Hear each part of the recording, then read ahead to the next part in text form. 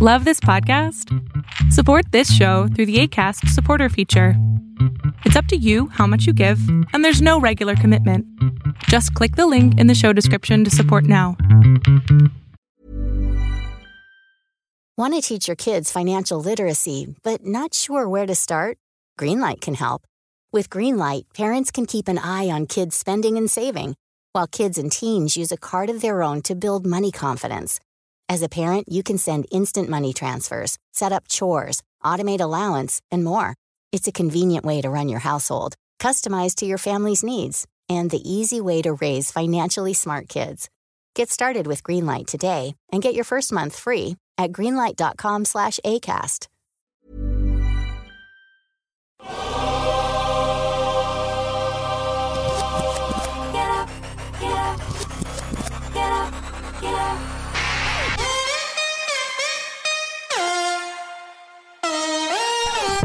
Welcome to On the Ball with Rick Bucher. Here's your host. Let's send it over to Rick Bucher. Rick Bucher.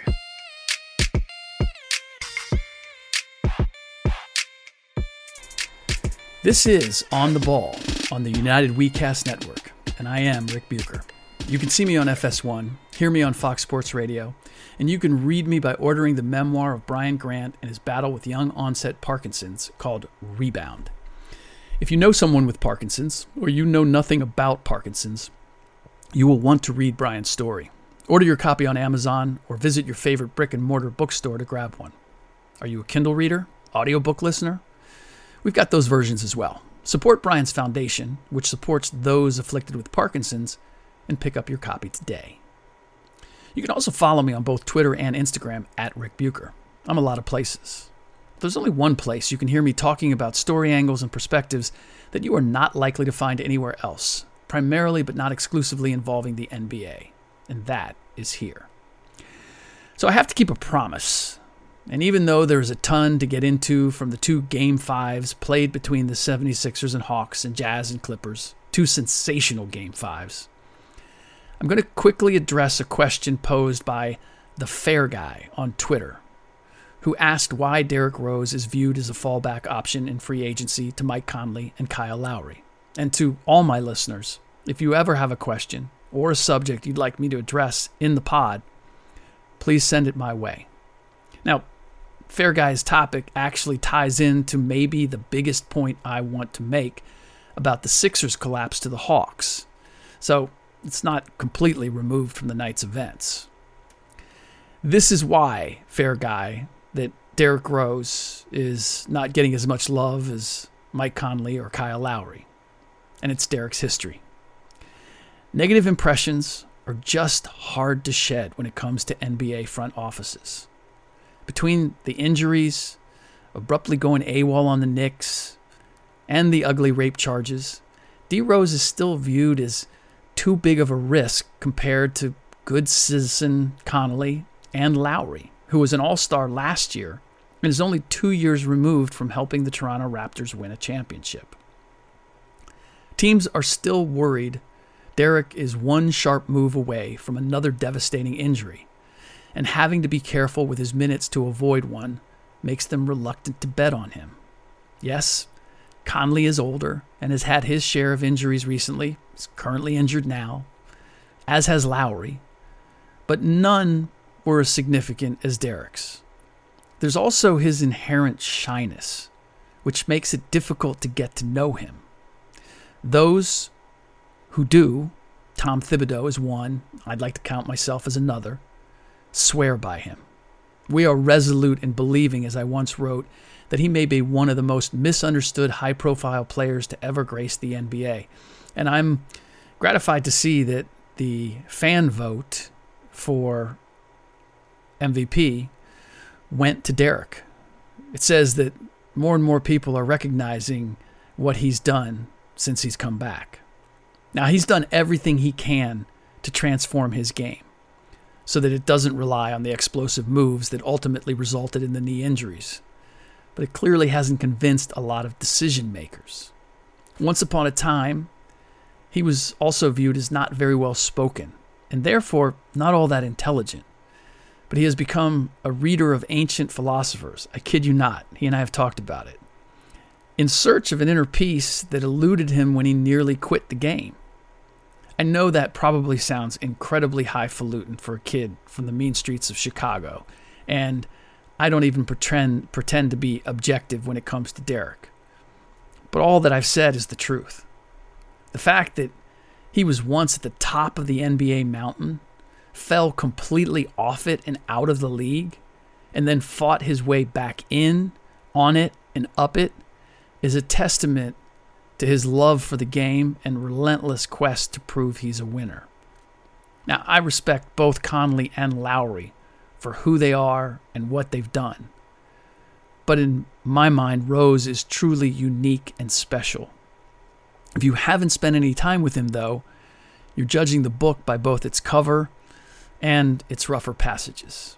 Doesn't matter that he got the rape charges cleared. Doesn't matter that he's changed his game. Doesn't matter that he's been healthy and played big minutes for the Knicks. As I said, it's not necessarily a first impression, but the lasting impression of Rose is just that Conley and Lowry are safer bets. Now, if the Philadelphia 76ers had Rose or Lowry, they would not have lost Game 5 the way they did earlier tonight. Both are exactly what the Sixers are missing. I talked about how they were vulnerable a couple of podcasts ago because their max salary point guard, Ben Simmons, is not a floor general. Simmons pretty much demonstrated everything I said about him in the Game 5 loss. He's demonstrated it pretty much throughout this series. Allow him to get into the open court, playing up tempo, and he is at his best. That, combined with Joel Embiid coming out to prove his dominance, put the Sixers up early and big, and kept them there until late in the third quarter. But a floor general, a true floor general, has more than one gear. And when a team has a lead, particularly in a playoff game, it's vital to be able to slow the pace and still be effective. Simmons has no capability of doing that. Doc Rivers seems to know it. That's why he has him bring the ball up the court and then hand it off to someone like, in the game earlier tonight, Seth Curry, and then have Simmons retreat to the dunker's position or set a screen to shake Curry loose. Seth is a capable scorer, as he demonstrated. But he's also a liability on defense because of his size, and he can't manipulate the other team's defense to get quality shots for anybody else. All of that was on display earlier tonight as well. The only player the Sixers have who can do that is Embiid, and asking your big to consistently work from the top of the arc and attack the basket is sure to wear him out. 7-foot, 280-pound bigs aren't built for that, no matter how talented. And Embiid has never been the most ideally conditioned athlete ever. He's also a highly emotional player, and that sucks up energy as well. He acted as if he'd put Clint Capella in a body bag in the first half, and in a sense, he did. When he's rolling, he's unstoppable. But let him struggle, and he gets quiet and hesitant. The problem was, it was only the first half when he did all that to Capella, and the Hawks had already proved their resilience earlier in the series. They'd seen this movie. By the way, what I'm saying about Embiid is no secret. Everyone in the league knows it. The Hawks certainly do now. They knew they just had to weather the early tempest because keeping up that fury for Embiid for 48 minutes is just not sustainable. Sixers coach Doc Rivers didn't help. He can harangue his team all he wants about good habits and being mentally tough. And trust me, he knows that the cameras are on him in those huddles. But there are times a coach has to shake his team up with a strategy that forces them to play with force. Trapping the ball, double teaming, pressing up, all of those things get a team moving. Leaving Seth to just trade baskets with Lou Williams was a gamble. And if anyone should know Lou, it should be Doc.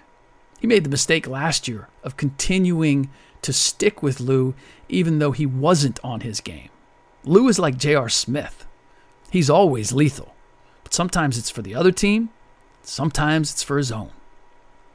The Hawks just happened to get good Lou on this night, and it kept them within striking distance until they could come back to Trae Young. Lou was getting victimized by Seth as much as Lou was victimizing Seth. But trading off for where the Sixers were was not good enough, especially with Embiid, who was gassed and no longer able to be a rim protector or a glass cleaner, which left Trae to get all the way to the rim and the Atlanta bigs to snare offensive rebounds. You could see the collapse coming, and Doc sat and watched it unfold, just as he did last year with the Clippers against the Nuggets. Give Doc a fire breather like Kevin Garnett, a cold-blooded assassin like Paul Pierce, and a heady veteran like Ray Allen, and he's a championship caliber coach. Anything short of that, and he is as good as the team you give him. Ben Simmons, though, was just one piece of the tragic puzzle. Matisse Thybulle, their defensive wizard, got caught flat-footed on one play by Trae late. Trae waltzed in for a layup. Embiid was too tired to get over and challenge it. And then on another, Matisse got suckered into fouling Trae on a three-point shot, resulting in free throws that put the Hawks ahead with 1 minute and 26 seconds to play. Tobias Harris, the Sixers' alleged go-to wing, was invisible down the stretch. The Sixers ran a play out of a timeout designed for Harris to get the ball to Embiid in the paint. Only the play didn't work, didn't materialize. Now, a true go-to guy would have recognized that and seen it as his opportunity to do what he's supposed to do, which is be the go-to guy. In fact, a real go-to guy would have taken issue with the fact that they were running the play for somebody else. Harris didn't do that. He's a good guy. Just don't know that he's a go-to guy. He tried to force the ball to Embiid, and it resulted in a turnover without a shot. That is devastating mentally and emotionally for a team coming out of a timeout with a set play. The biggest problem the Sixers now have is that no lead is big enough to discourage the Hawks. They just came back from a nearly 30-point deficit in the second half, late in the third quarter. They are going to make Philadelphia play to the very end, and I'm just not sure at this point that they have the fortitude to do it. Now, I don't know how many people were surprised by the Clippers winning Game 5 without Kawhi Leonard, who is suffering some sort of sprained knee ACL injury, and his availability for the rest of the series is in doubt. In any case, I knew the Clippers had a chance. This win was forged way back in the regular season when I saw the Clippers win a game without Kawhi or Paul George, and I wish I could remember the game, but it escapes me at the moment. It was against a quality opponent. I know I talked about it in an earlier podcast because it struck me as a huge confidence builder and reflected the wisdom of the roster changes that the Clippers made last summer. Clippers coach Ty Lue only has solidified that confidence by how he has utilized his roster throughout these playoffs. He's used everybody. He used a lot of people tonight. Pat Beverly, Rajon Rondo, Luke Kennard, they all got a chance to chip in, and did. Paul George came up big, but he wouldn't have been enough without an array of Clippers battling every defensive position and gang rebounding. They won the rebounding battle despite Ivica Zubac playing only 8 minutes and grabbing 2 boards. That's where George made his biggest imprint, thinking he had at least 16 boards. And he's been that all series long. He's done the dirty work, and that's contagious. I've said it all season long. The Clippers may have 2 stars in Kawhi and PG, but they are at their best when everyone is involved. Their mistake last year was thinking they could ride their 2 stars, taking turns in ISOs. In this game, 7 different Clippers knocked down a 3. 7 had at least 1 assist. The Clippers only had a total of 17 assists, but they shot better than 50%, a sure sign the ball was moving and that they were simply looking for and finding the open man. That is team basketball with a capital T. Both the Clippers and the Hawks won, but so did the team concept, or the concept of team basketball in the NBA, something that we've lost sight of. I'm sure it's not going to be advertised that way. It's going to be all about Paul George and Trae Young. But this really was a group, a collective, getting together and not being bowed by dire circumstances. It also helped the Clippers that Donovan Mitchell's right ankle still is clearly holding him back. Missed a number of games at the end of the season and then has re-injured that ankle at least twice in this series, and he hasn't been the same since. His shooting percentage has dropped every game in this series, and he has increasingly settled for threes. 14 of his 19 shots in Game 5 came from beyond the arc. That's the surest sign that he's not able to turn the corner as he can when he's at his best. And when he's not at his best, neither are the Jazz. Without him getting into the paint, the Jazz are left without anyone who can create open shots for Utah's less than athletic wings, Joe Ingles and Bojan Bogdanovic, who took 17 threes of his own. Now, he made 9 of them, and he had 32 points. And yet he finished with a plus-minus of -6. Even more telling, Defensive Player of the Year Rudy Gobert was a -4 without a single blocked shot. The only person whose defense may have been worse is LeBron James, who decided to blast the league on Twitter for the array of stars that have been injured this postseason, blaming that circumstance on the abbreviated offseason.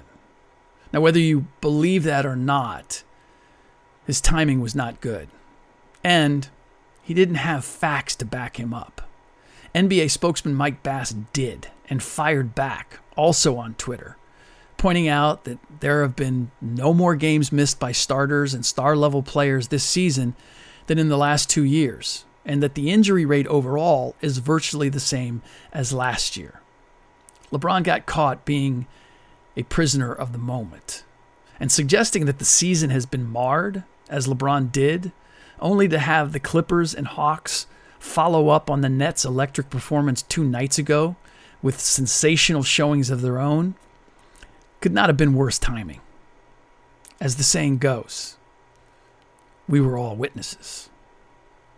All right, that does it for this episode of On the Ball on the United WeCast Network.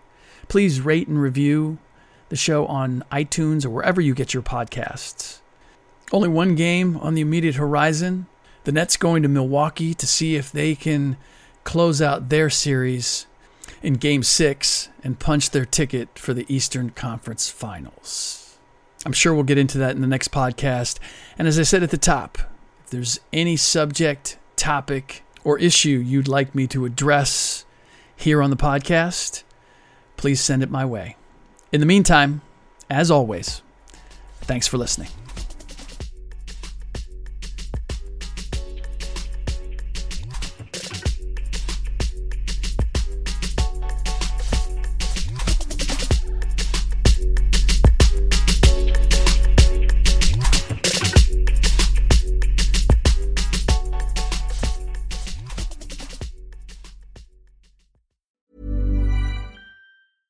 Imagine the softest sheets you've ever felt. Now imagine them getting even softer over time. That's what you'll feel with Boll & Branch's organic cotton sheets. In a recent customer survey, 96% replied that Boll & Branch sheets get softer with every wash. Start getting your best night's sleep in these sheets that get softer and softer for years to come. Try their sheets with a 30-night guarantee. Plus, get 15% off your first order at bollandbranch.com. Code BUTTERY. Exclusions apply. See site for details.